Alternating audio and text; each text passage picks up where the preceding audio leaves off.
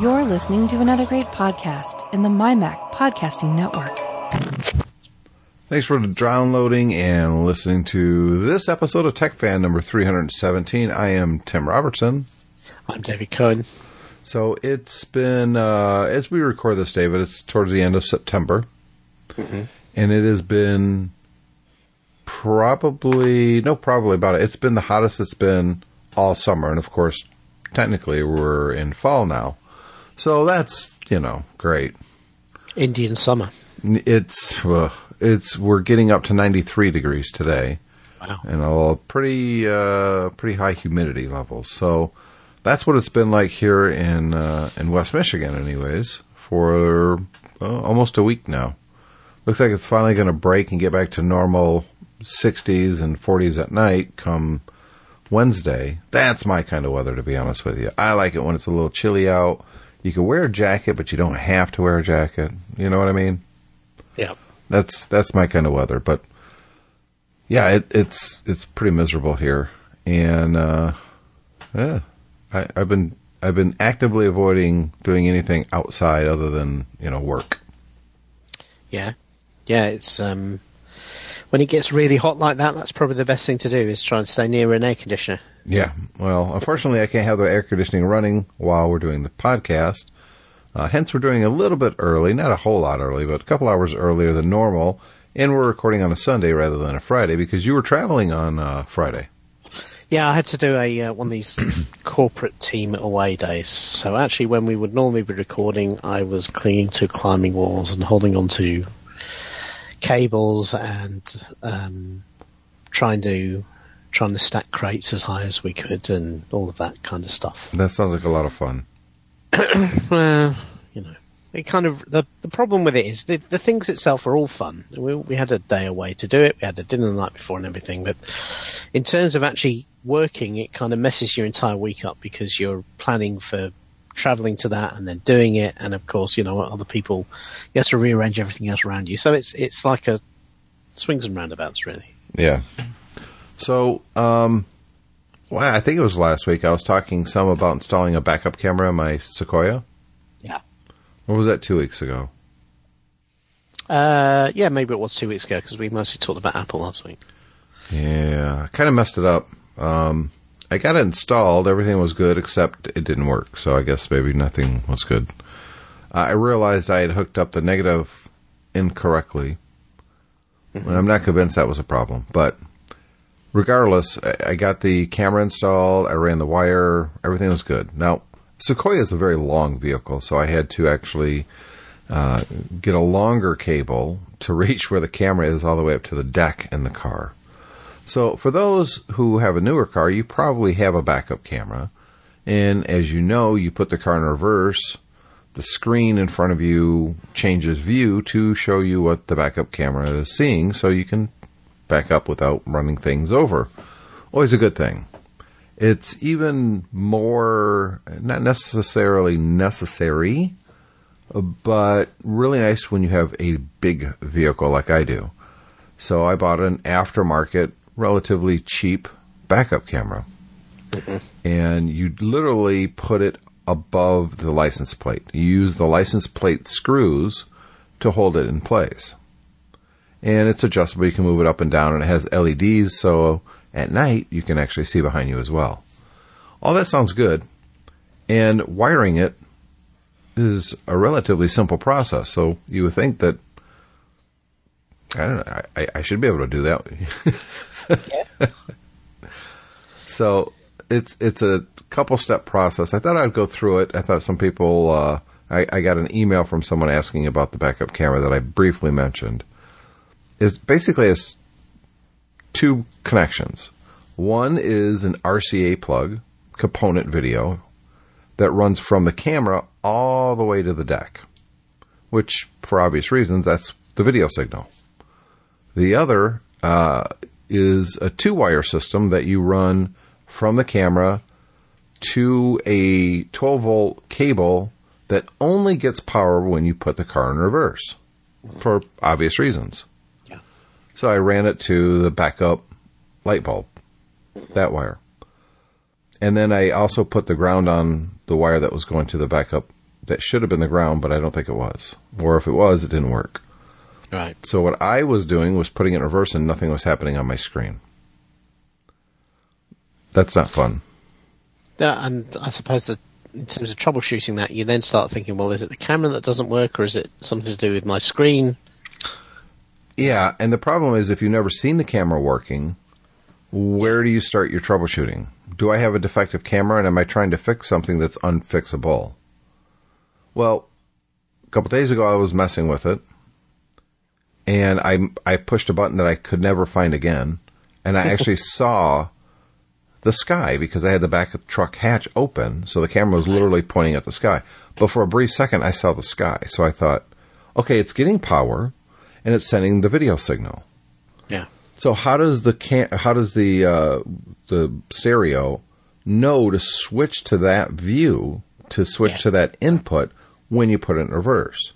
Well, I know that the cable, the color-coded cable on the bulb, that when you put it in reverse, blah, blah, blah, I found the same cable in the dash. So I cut, there's an interrupt cable in the deck. And when it gets power, it automatically switches to the backup camera. I had wired that up, but I think that is incorrect now. Right. I did find yesterday, David, I did find the button that allowed me to see the backup camera.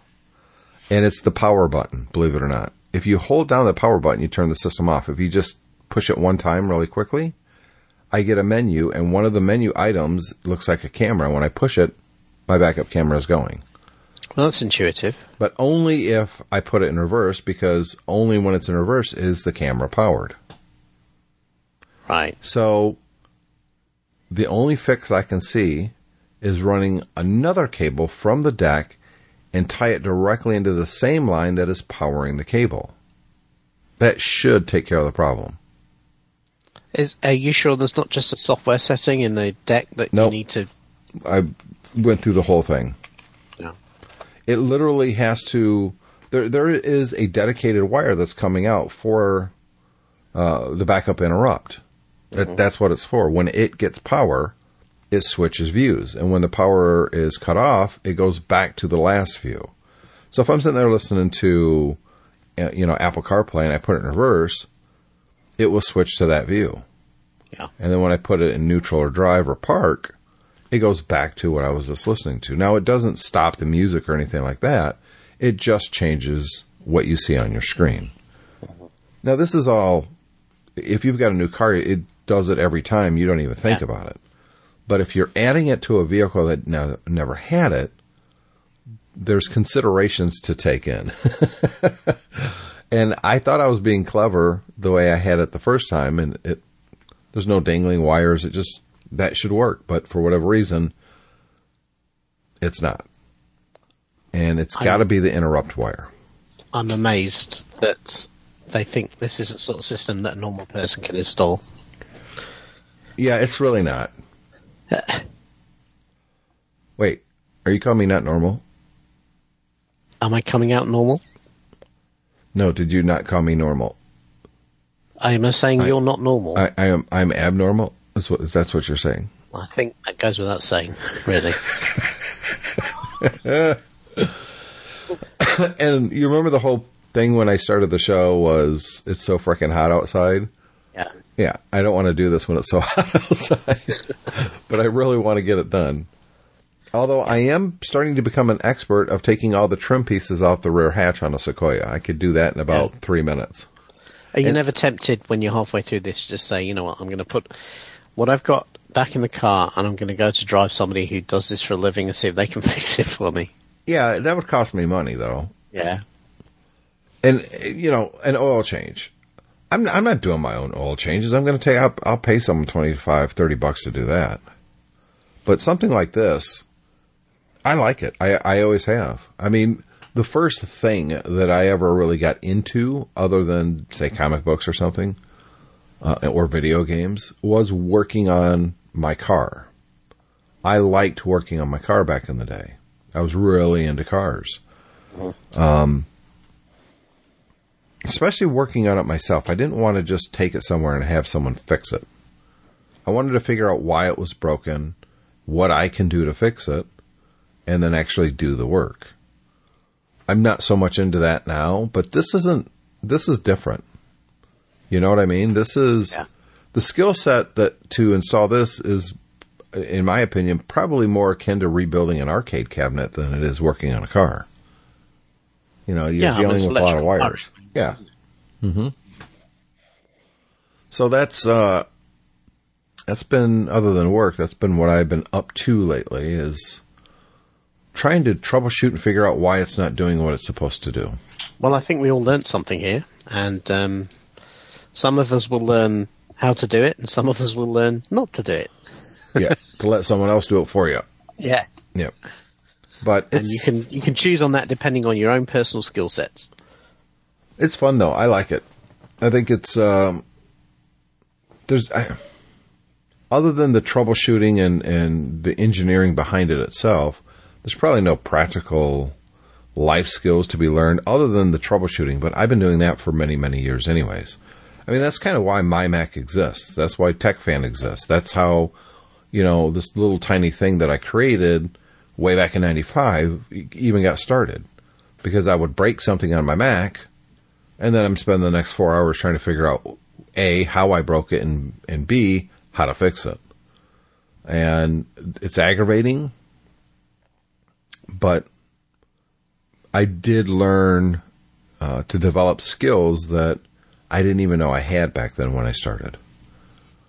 And it was those. Sometimes that's the best way to learn, is to kind of learn when you're trying to fix something, and you know, pick those skills up as you learn to do it. I agree. You know, and I actually like the troubleshooting aspects of it. I relayed the story from not even a year ago where hackers took over an email account from a client of mine, and the workaround to hack the hackers. That was just simply troubleshooting. You know, whether it's social engineering troubleshooting or a technical, hey, I need to fix this problem, this electrical problem, this engine, this, you know, some things you can't anymore, like a television. You can't, everything is so small, you don't have the equipment to really fix that yourself. Well, let's face it, apart from the electrics in a car, unless you have access to a fully equipped garage and you really know what you're doing, you can't fix cars anymore. Not really. I mean, half of them are electronic problems, like you said, and you have to have specialized equipment just to diagnose the problem. Yeah. But the internet really is fantastic for this type of thing, David. It's a good source of information and a good source of being able to contact people who might have encountered a similar problem before. Well, I've noticed that when people have problems, they generally will share the solution to those problems with others. And I think it's kind of inbred in people to say, hey, I solved this problem. I want to put that how to do this out there so anybody else can just simply follow along and they can fix their own as well. I think that's kind of human nature, don't you? It is, though sometimes I find when I'm searching for a problem on Google that you get those frustrating posts where somebody talks in detail about the problem they have, and then several people make contributions, and then the final post is, oh, well, I fixed it, so it's all working now, thanks a lot. Yeah. So you didn't tell me what you did. Yeah, but what you do? How did you fix it, dude? Because I'm having the same problem, and you know, I'm 8 hours and elbow deep into this issue, and an answer would be really cool. Yeah. I rarely find exactly, I don't know if I just have unique problems or what, but I rarely find exactly the answer that I'm looking for. I usually find, like you just said, a post and there was some suggestions, and I will take those suggestions and go, well, I can toss that one out because I thought of that and it wasn't this, but I didn't think of this. I don't think it's that, but that might be related to this other thing that I was thinking about. And then you come up with the solution. Mm-hmm. I like that troubleshooting aspect, though. I always have. I think you like it as well. I certainly do. I mean, that's the fun part of playing around with tech and gadgets, is is either solving problems like that, or alternatively, it's taking technology and applying it in ways it wasn't necessarily intended or thought of. Those are both fun things to do. It's hard for those who don't just wants to throw money at a problem and just make it go away. That's okay, but the alternative is, I find as you get older, you become less inclined to fiddle. You're kind of, if you can't fix it in the first 10 minutes, you just think, I'm not interested now. Yeah, That's exactly. why I admire your persistence in getting to the bottom of the problem. I think the camera itself is pretty crappy. Yep. Well, I was going to ask you about that, because every time I've had a reversing camera on a car, it's been factory fit. And most of those systems, it's not just the camera, because the camera by design has to have quite a wide angle lens, so it's not an intuitive thing to look at, the screen. So to actually judge distances and everything like that, most of the systems I have kind of gradation marks or electronic lines that are painted on the display. This does too. To help you judge whether you're going to hit something or not. I presume yours doesn't have that. No, it does. It does. Right? The stereo itself overlays those markings. So I have the red, which is supposedly the bumper, and then the width of the vehicle. Now, there's a setting in there to adjust it. Ah, right. That was what I was going to ask, because presumably most cameras have different lenses, and you need to calibrate that. It's not just the different lenses, it's the positioning of the camera. So how does it know where your vehicle ends or how wide it is? Or even what vehicle you're driving? It has no idea, because, quite honestly, a Honda Civic's going to be a whole lot less wide than my Sequoia. And the bumper is going to be in a different spot. And so you can actually adjust it. Now, I haven't been able to adjust mine because when I go to that settings, whether I'm in park or not, the radio says unable to adjust guidelines while the vehicle is being driven. And I think it says that because that's the default. If it knows for a fact that the camera's not hooked up correctly, it's not going to let you adjust anything. Or maybe you have to put you have to not turn the engine on, but actually put the car in accessory mode so that you can. But the radio itself, being an aftermarket radio, doesn't know that the engine itself isn't running, that I'm just getting accessory power. Because when you put in accessory power, it's just running then 12 volts up to the head unit, and then, okay, it's got power. But how does it know if the vehicle is running without actually tying into the vehicle itself, the electronics? Does it not have a line that tells it whether the car is running or not? Because presumably for GPS and the mapping and stuff, all the things that it tries to stop you do when the car is driving, it must know when the car is moving. Yes, but you're equating that to a factory head unit, where this is not a factory head unit, nor does it have GPS. Right. It uses the Apple Play for GPS. Ah, right, okay. So it hasn't got its own sat-nav. Right, so it's either on or off. Now, there are some system settings in there that I could add functionality. Like, I could have it read my oil pressure and all kinds of stuff. I just never did that because it's much more complex to tie into those systems in a vehicle, providing that the vehicle actually supports that anyways. But I didn't do that. What I'm hoping is, number one, just to having the camera view is great. I don't necessarily need the guidelines. I can see on the camera what I need to see. But beyond that, I'm hoping that once it's wired correctly, so it knows to go to that view, it will allow me to change the settings. If not, because I can't do anything. I go to the guideline settings, and it just says, if the vehicle is being driven, you can't adjust it. Well, I suppose you could always get a Sharpie and draw on the screen. Yeah, probably. It's a weird thing because it knows that you have to be in reverse for that camera to power on, right? Mm-hmm. So if you can't drive the vehicle to make the adjustments, how do you see that view without putting it in reverse? You understand what I mean? So when you said you pressed the button, you got a view from the camera. No, it has not showed me the camera because the camera's not wired correctly. You said you saw the sky through the camera. Yeah. That's a totally different thing, though. I have to go to that input while the car is in reverse to see the camera. Right. So when you saw the sky, you actually had the thing in reverse. Yes. And the engine running. Yep. And the handbrake on, hopefully. Yeah, it's an automatic. No, it's in reverse. It's going to create reverse, isn't it? Well, yeah, but I got my foot on the brake. It's not going anywhere. Oh, right. Okay. I'm not the brightest, but I'm not the stupidest either, David. But hey, honey, I'm home. Reverse into the kitchen. So it's. I can see you on the camera. Yeah, there you are. Oh, move. Might want to move. Just a suggestion.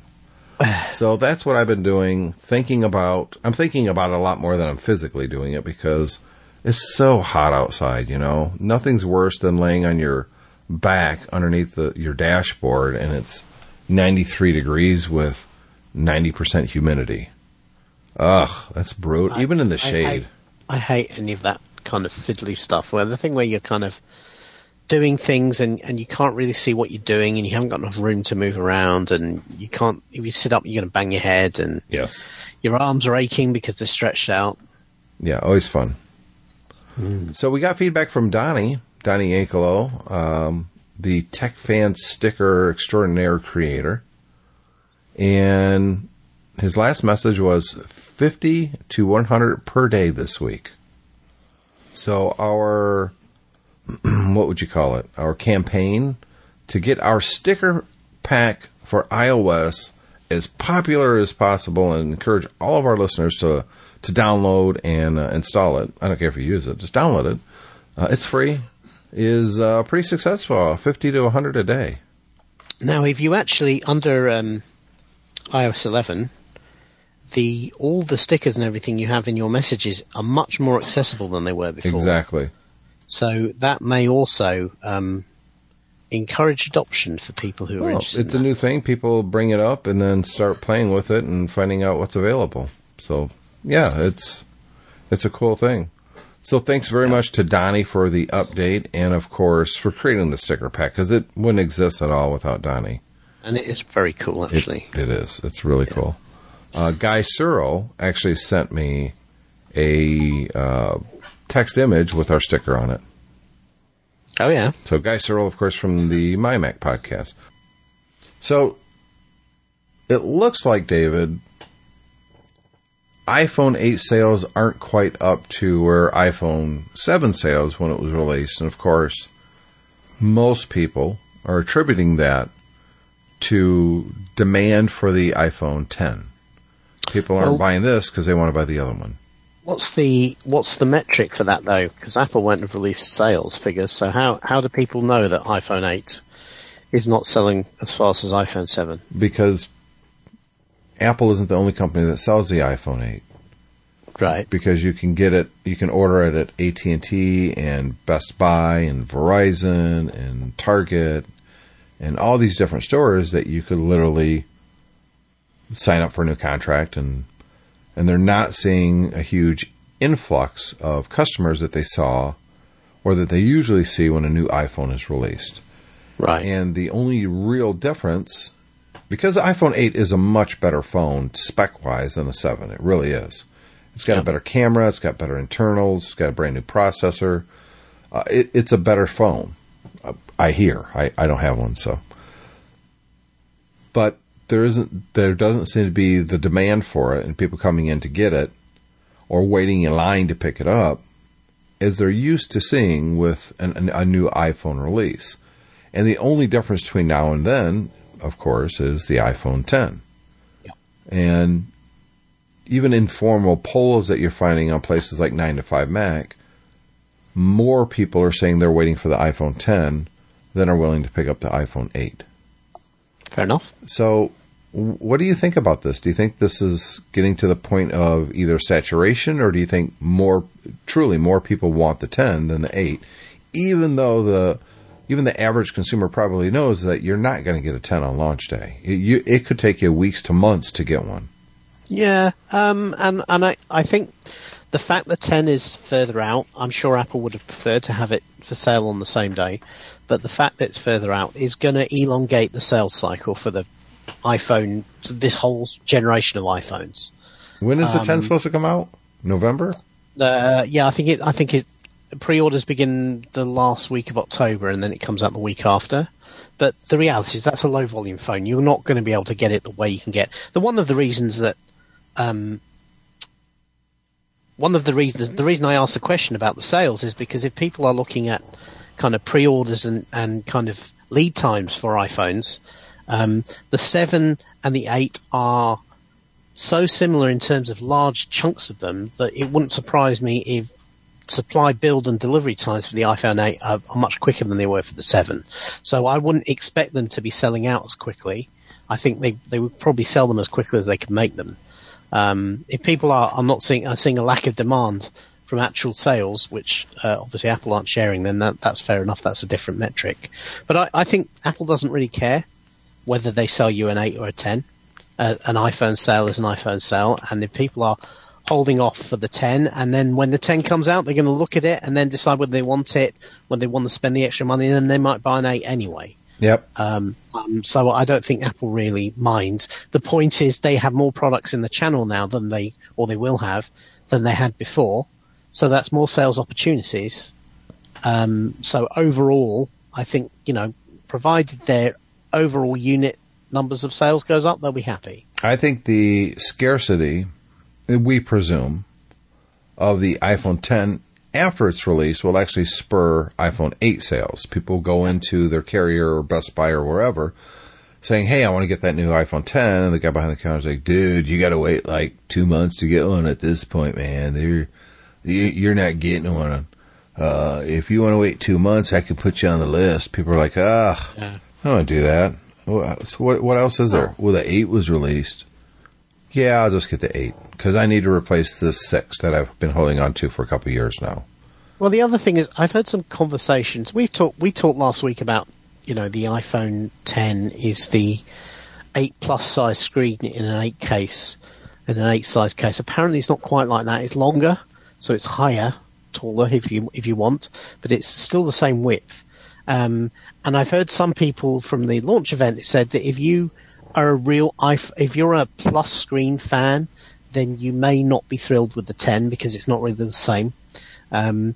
So I think when people are able to make that comparison hand in hand, they may decide to go for the 8 Plus anyway. Yeah. For people who are after a larger phone.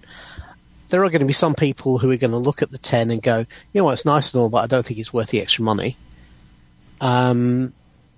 So I think there will be a fair amount of people putting off their buying decisions until they can actually size the 10 up themselves. I know certainly within our company we had a plan. We're going to offer upgrade. Most of our users are on 2-year-old 6S's, so we're going to offer 8 upgrades to anybody who wants one. But we're not scrambling to do that because we were anticipating low availability of all the phones in the first couple of weeks after launch. Now, it may well be there's a whole lot of people who say, you know what, I do want to upgrade, but I don't want to be in the mad scramble at the start. And once they hear that the mad scramble is not there for the 8s, they may go out and buy them.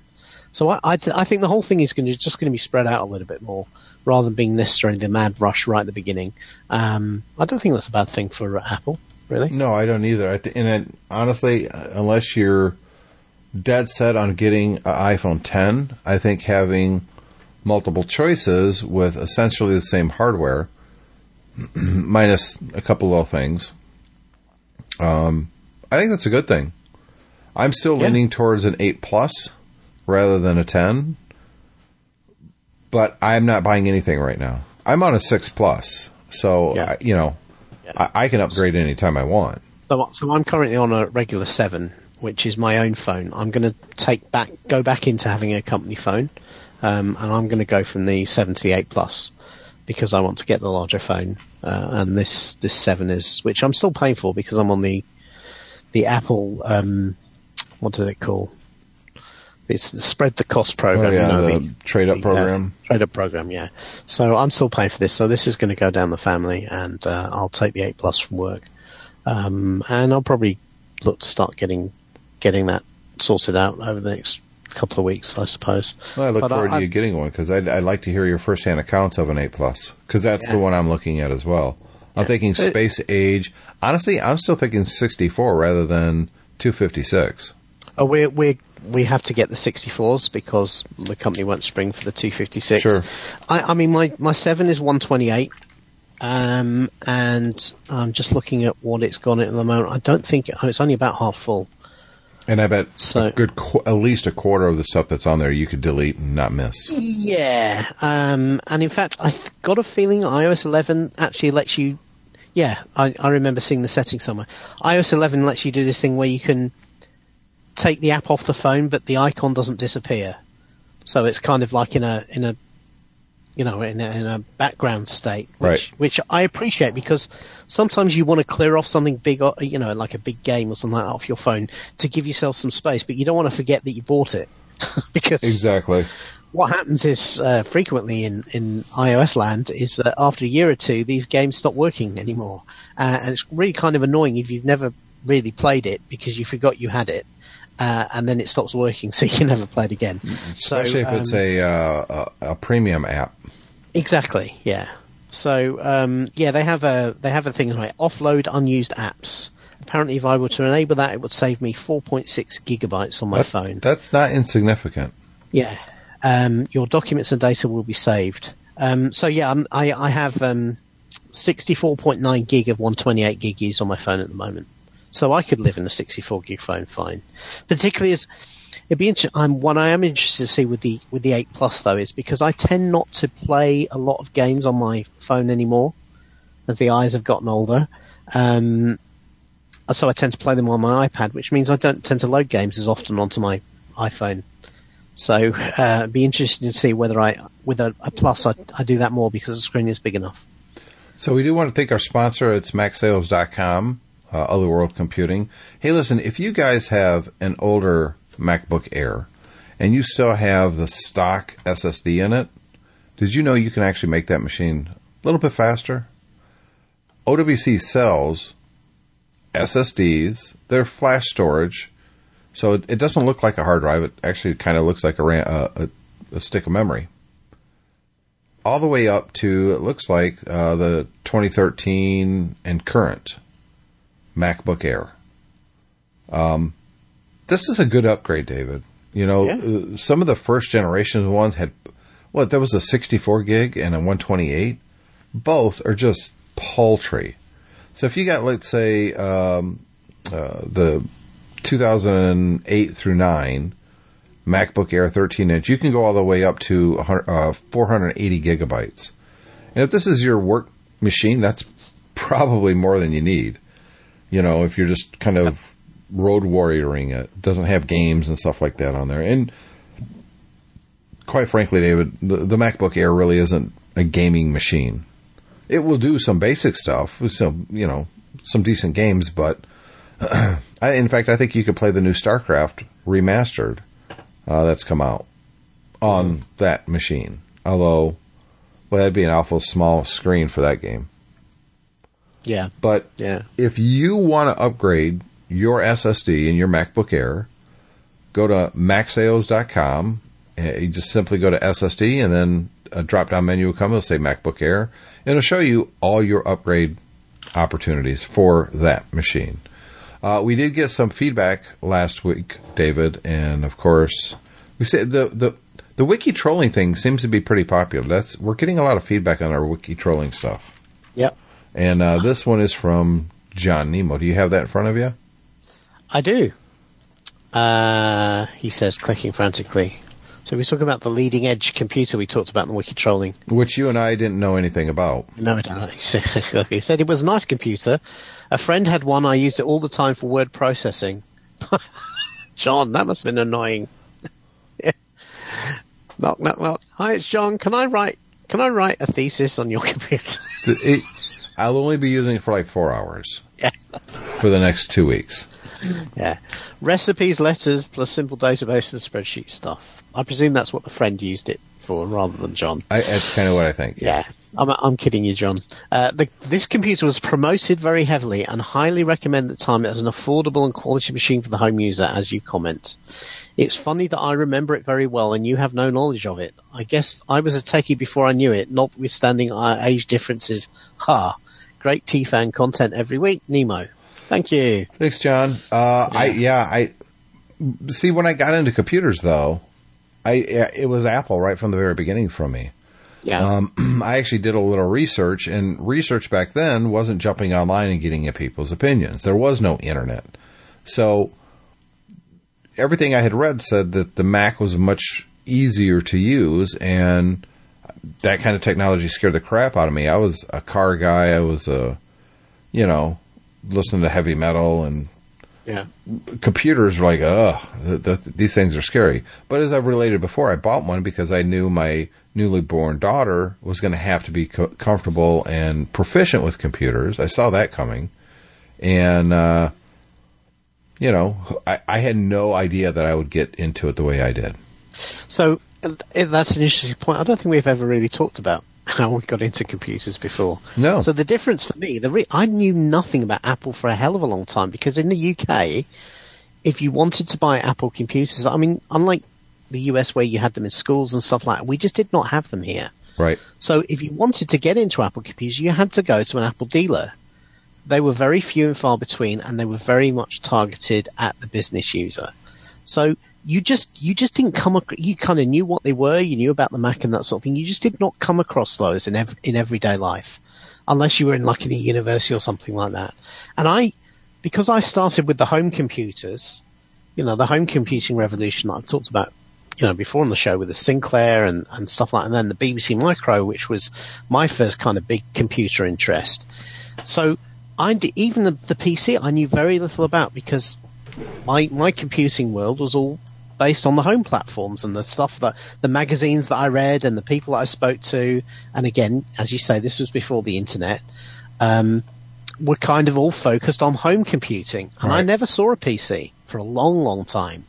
And I was never interested in them, and I kind of knew laptops were a thing I was never interested in either, until I went to university and I had to start using one. Yes. And then you go and you start picking up the magazines. Well, the computer magazines of the day, PC World and Computer Shopper and everything, they were all about the PCs. And so that's kind of what I gravitated into. And so I remember having a comment.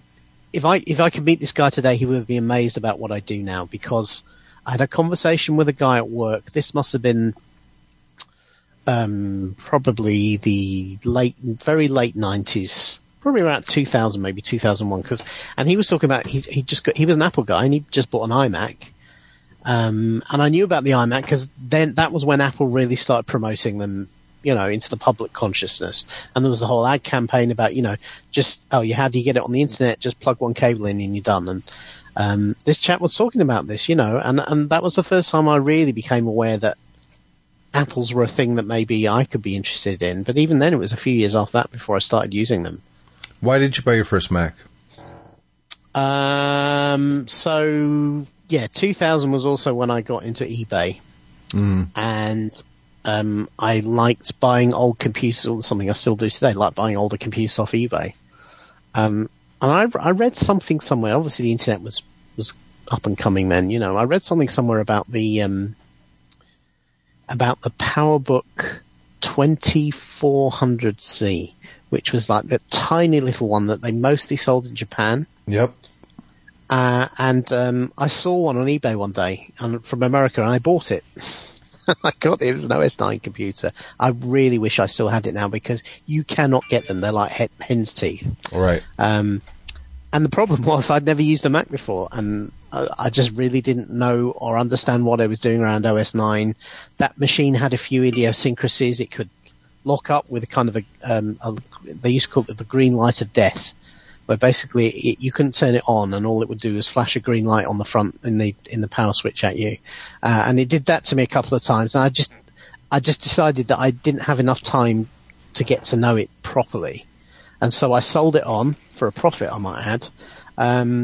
And then when the Mac Mini came out, I was very interested in the Mac Mini. And I actually bought a titanium PowerBook off eBay from an old school sale in the States. And when I got that machine, I fell in love with OS 10. I thought it was amazing, and it was much easier to use than OS 9, and much more familiar to me than as a kind of a Windows 2000 Windows XP user than OS 9 had been. And I just fell in love with the hardware on the machine. I fell in love with the software, and my wife saw it. And she said, "Oh, what's that?" And so I showed it to her and everything like that. And she gave me a bit of grief because I bought it without consulting her. But anyway, she really liked the interface. And then we were in the store a couple of months later, and she saw a Mac Mini. And she'd always had my old PC cast-offs, and she'd always hated them. The things stopped working on them, and I'd have to pull them apart to fix them, or they would crash. Every now and again, Windows needed rebuilding or everything. And when she saw the Mac Mini in a store, and she said, she looked under the desk, she said, "Where's the computer?" I said, "No, it's this little box here." She said, "What, that's all of it?" I said, "Yeah." And she says, "That does all of these things that I can do on my computer at home?" I said, "Yeah." Well, she went and ordered one that day. So that was our first Mac, was my wife's Mac Mini. Our first, proper home Mac, rather than just for messing around on. And so that's where it came from. So some people may be wondering how you got involved with My Mac, and then, of course, later here on TechFan. And that was because you were actually a listener of the My Mac podcast when I was doing it when you started listening to the My Mac, was it still Chad and I, or was that... It was you and Chad, yeah. Basically, in fact, what happened is I got into podcasting, and I started listening to podcasts, and I was looking around for things to listen to. And this was when I got that PowerBook, and I was just... By the way, the Titanium PowerBook is still my favourite Apple laptop ever. I absolutely love them. I've got 3 of them sat under my desk right here now. But I started looking around for podcasts about Apple to try and familiarise myself, and I came across this one called the My Mac Guys. You remember them? Yeah. All too well. Yeah. And they suffered from pod fade. Yes. They kind of weren't able to sustain their show, and so I started looking for other ones, and I came across yours because it had a very similar name. So I started listening to yours, you and Chad. And that's how I found My Mac. Yeah. Because of the My Mac Guys. So that had to have been in 2005. Yeah. Yeah. We actually did I want to say it might have been OWC, but maybe not. We did a contest. This company sent us, we want to do something different. And so this company sent us, it might have been Griffin Technologies, I don't know.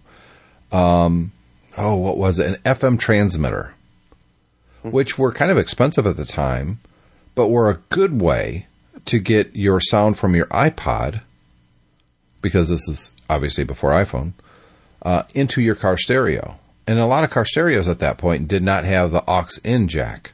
Yeah. But they all had FM radio. So you'd plug this little FM transmitter into your iPod, and it would transmit it over FM frequency. They worked, but the sound quality was not great.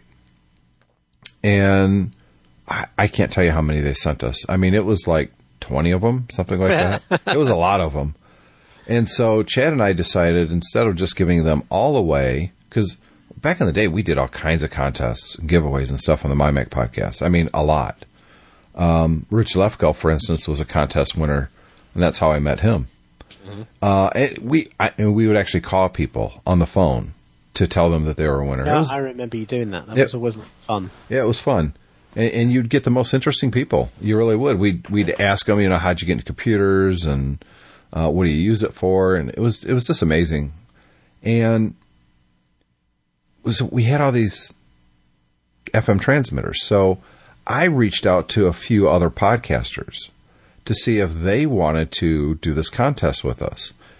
And we reached out to Don and Drew, the My Mac guys. There was a couple other ones. I don't remember the other ones at this point. Those are the only 2 that I really remember. But there was a good 4 or 5 other shows that we did this with. And, my idea was maybe we can get some listeners from these other shows to listen to our show. And vice versa. Some of the people that will listen to our show.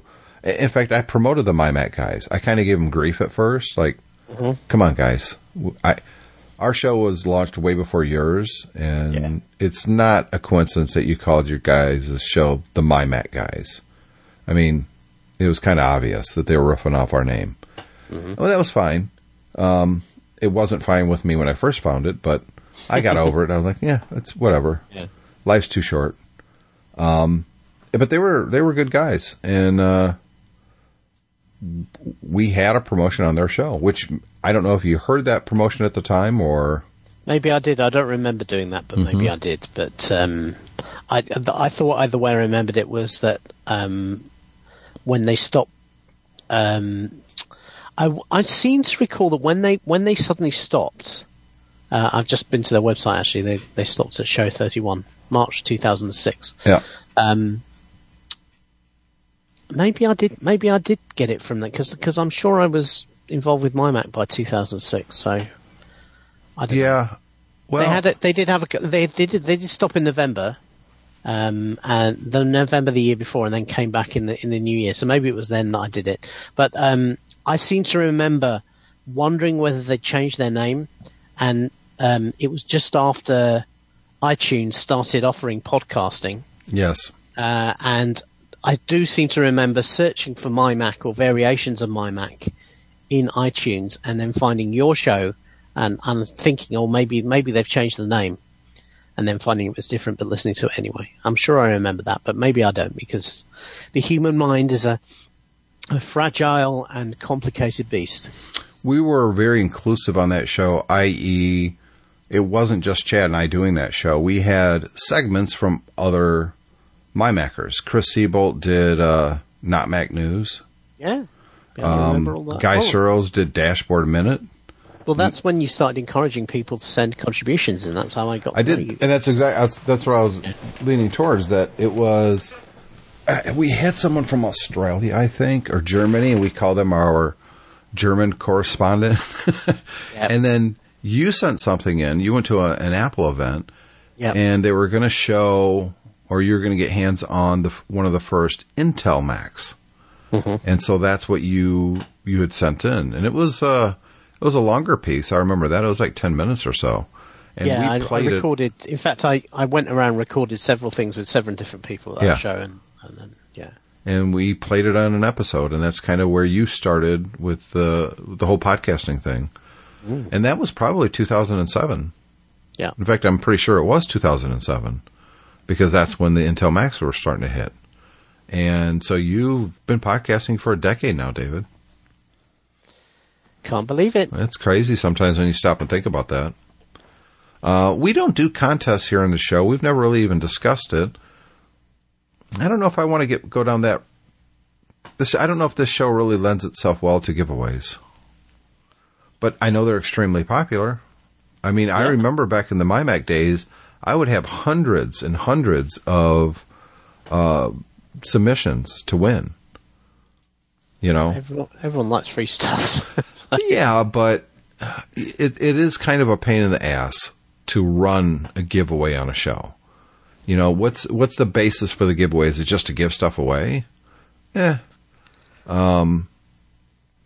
got to be a reason for it, and it has to fit in with the format. And I don't know if this format, how we do this show, even though altogether it's not all that different than what Chad and I were doing back in 2004 and 5, would lend itself to doing it. I don't know. Maybe it would.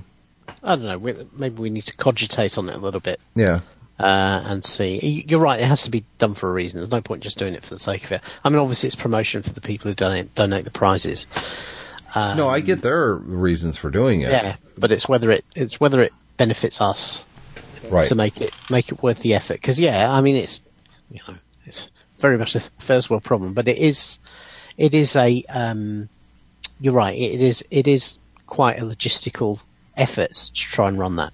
The flip side of that is I love giving stuff away. Yeah. I mean, we were giving tons of stuff away at the MyMac quiz at MacStock this year. Mm-hmm. Yeah. It's fun. It's fun to give stuff away that you didn't have to buy to give away. I'm giving other people stuff away. That's my favorite. Yep. Wiki trolling this week. Something a little different. And I kind of like trying to focus it on tech stuff, but when you're just hitting random articles, you have no idea if you're going to find a tech-related one. Yeah. I wish there was a way I could drill down where it would be random in a certain category.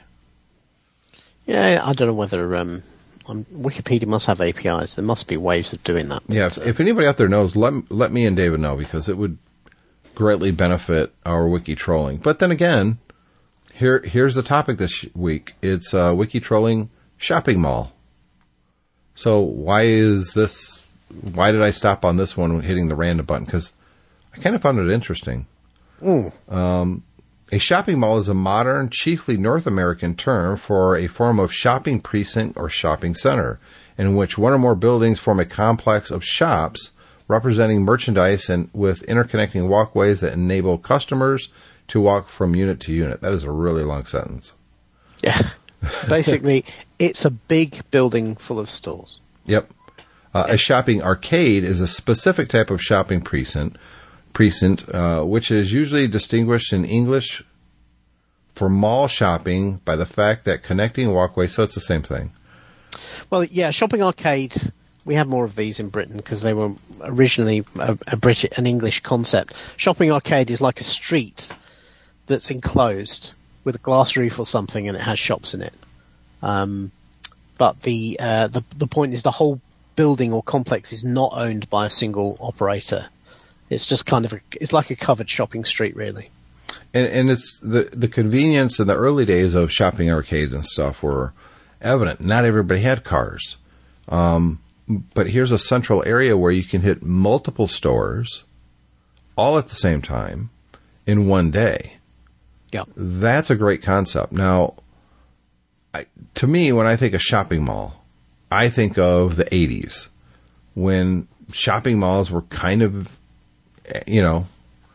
that was the thing. That's where teenagers would hang out on the weekends, especially here in Michigan where it was cold half the year and you don't want to go outside and do something, so you go hang out at the mall.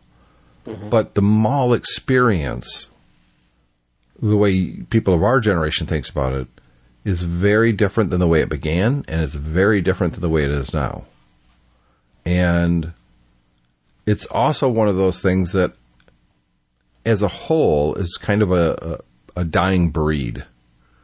If you do a search on YouTube for abandoned shopping mall, you will be amazed at how many you're going to find, where people take cameras and they go into these malls that have been closed for 10 years but still sitting there, and they just kind of, a modern archaeologist type of walking through this mall, showing the different stores. Yep.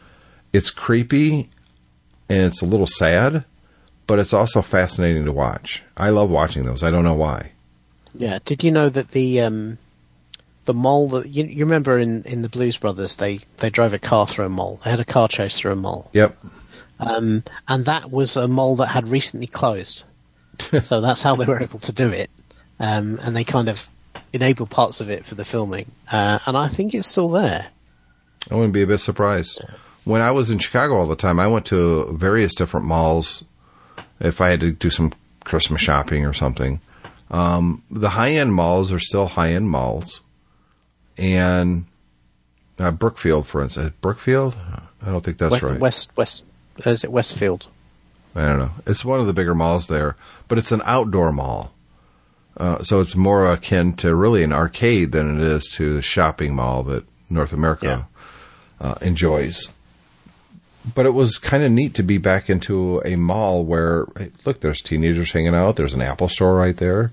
There's a, place to get your ears pierced. But it was kind of weird. Interestingly enough, when I started visiting Florida in the very late 70s, we used to go to the Palm Beach Mall, and Palm Beach Mall was one of the very first malls in the United States.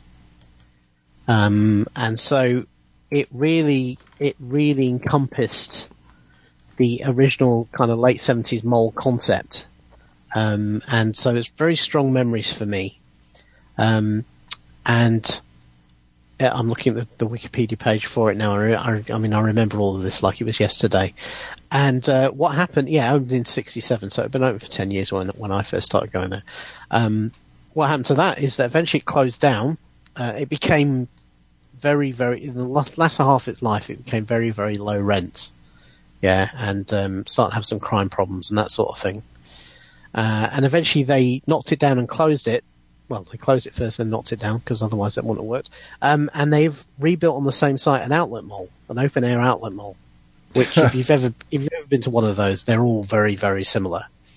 And that's what's there now. So I still go down to where the Palm Beach Mall used to be, and I still shop there when I go over there, but now it's... Uh-oh. Look like we lost David. Thanks, Wire. So I'll hang up on David on Wire and then see if I can bring him back in.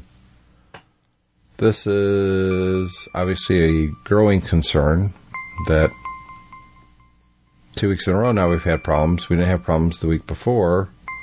Yeah, he's not there. Honestly, though, I think that one might have been on his end. I think something crashed on his end because he's not there. So I remember the first mall I went to was called Lakeview Square Mall here in Battle Creek, Michigan. That mall is still open, although for how much longer, I don't know. The main stores have all... There you go. You still there? Yeah, I'm still here. Yeah. Like I was saying, the first mall I went to was Lakeview Square Mall here in Battle Creek. Mm-hmm. And it's still open, but it's precarious at this point. Now, it's still the main shopping district, that area in our town, but I think more people are probably going to Target and Walmart and the open air type of shopping centers than the actual mall. And, you know, Macy's closed a year ago. That was one of the anchor stores. It was Hudson's back in the day, but Sears is still there, but that's going to eventually close because it's Sears and they're owned by Kmart and they're on the way out. JCPenney's is closing. So the 3 anchor stores in that mall are going bye-bye. And Julie and I used to go walking in that mall in the morning before it opened for exercise. It was just a thing we did. And we were always amazed at how many vacant storefronts were in there. Yeah. And, you know, we both agreed that we would be the logical people to take over the mall and make it viable again. Because they're just not doing things that's going to draw people in.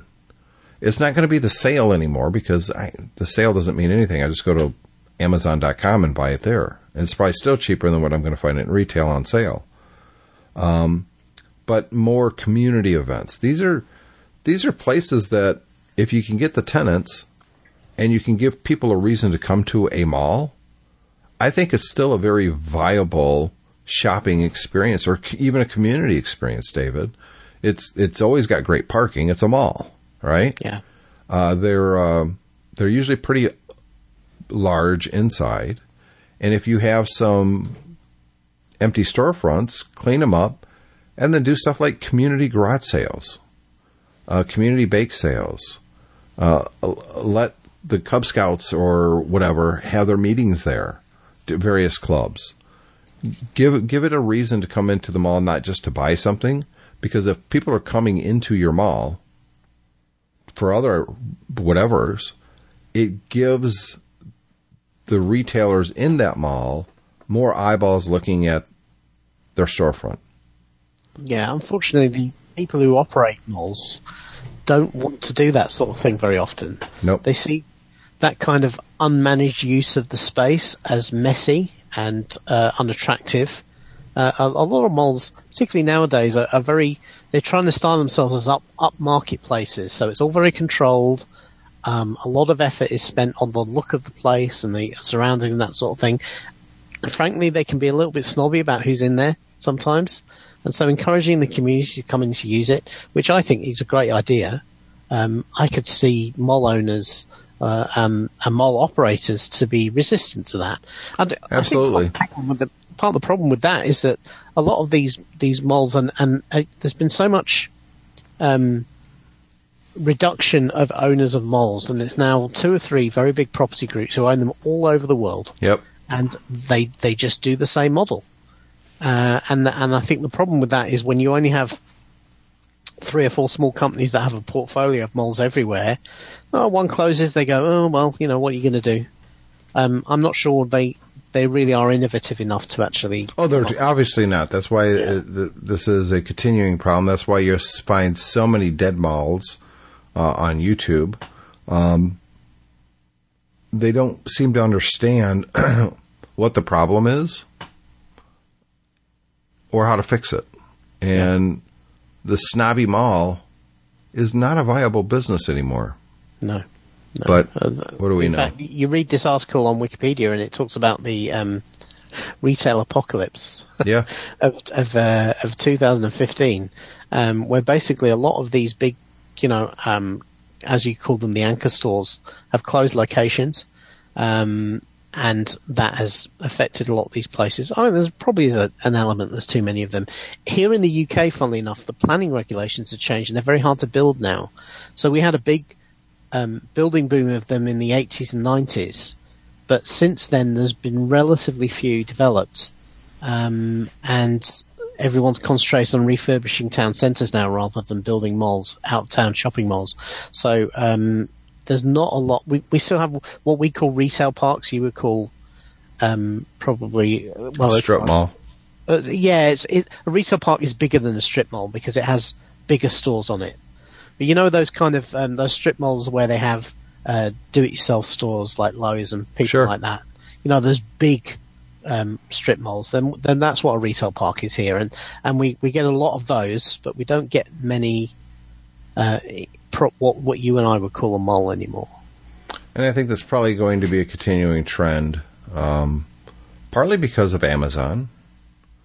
Yeah, it's just too convenient, but I still think that people like to physically go in and touch things before they buy, especially clothes and shoes. And but where you go currently in a mall isn't attractive to a lot of people. You got to park far away.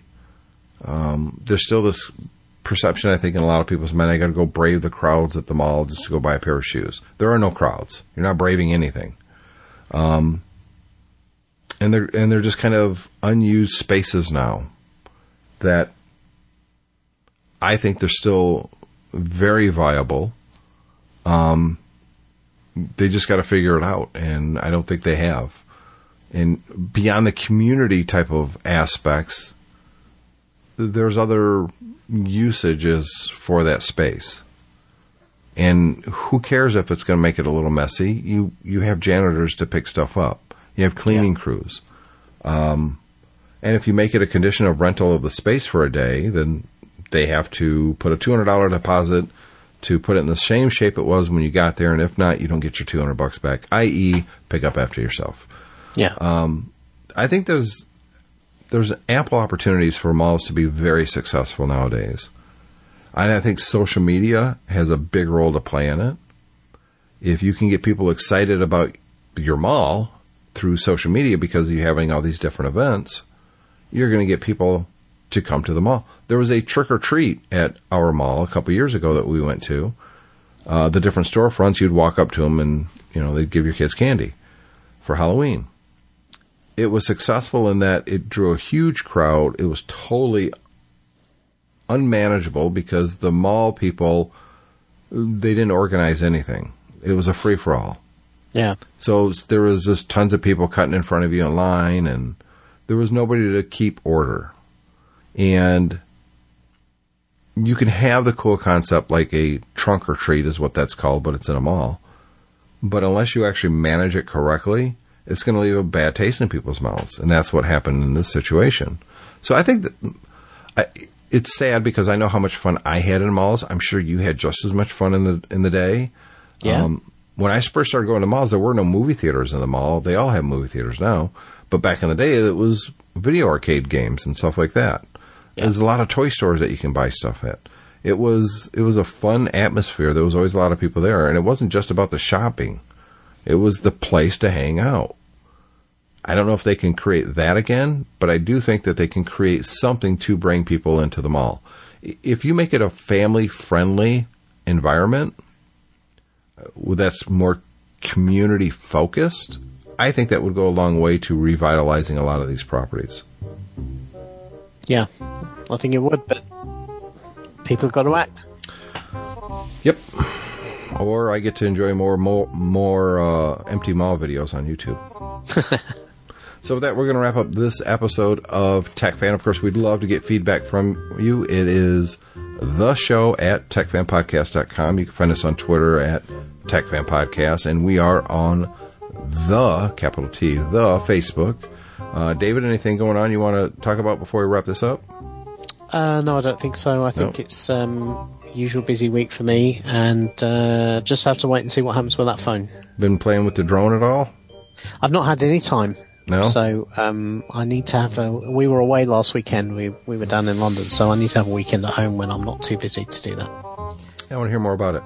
I want to see some cool footage. Will do. So we'll see everybody in a week. Bye.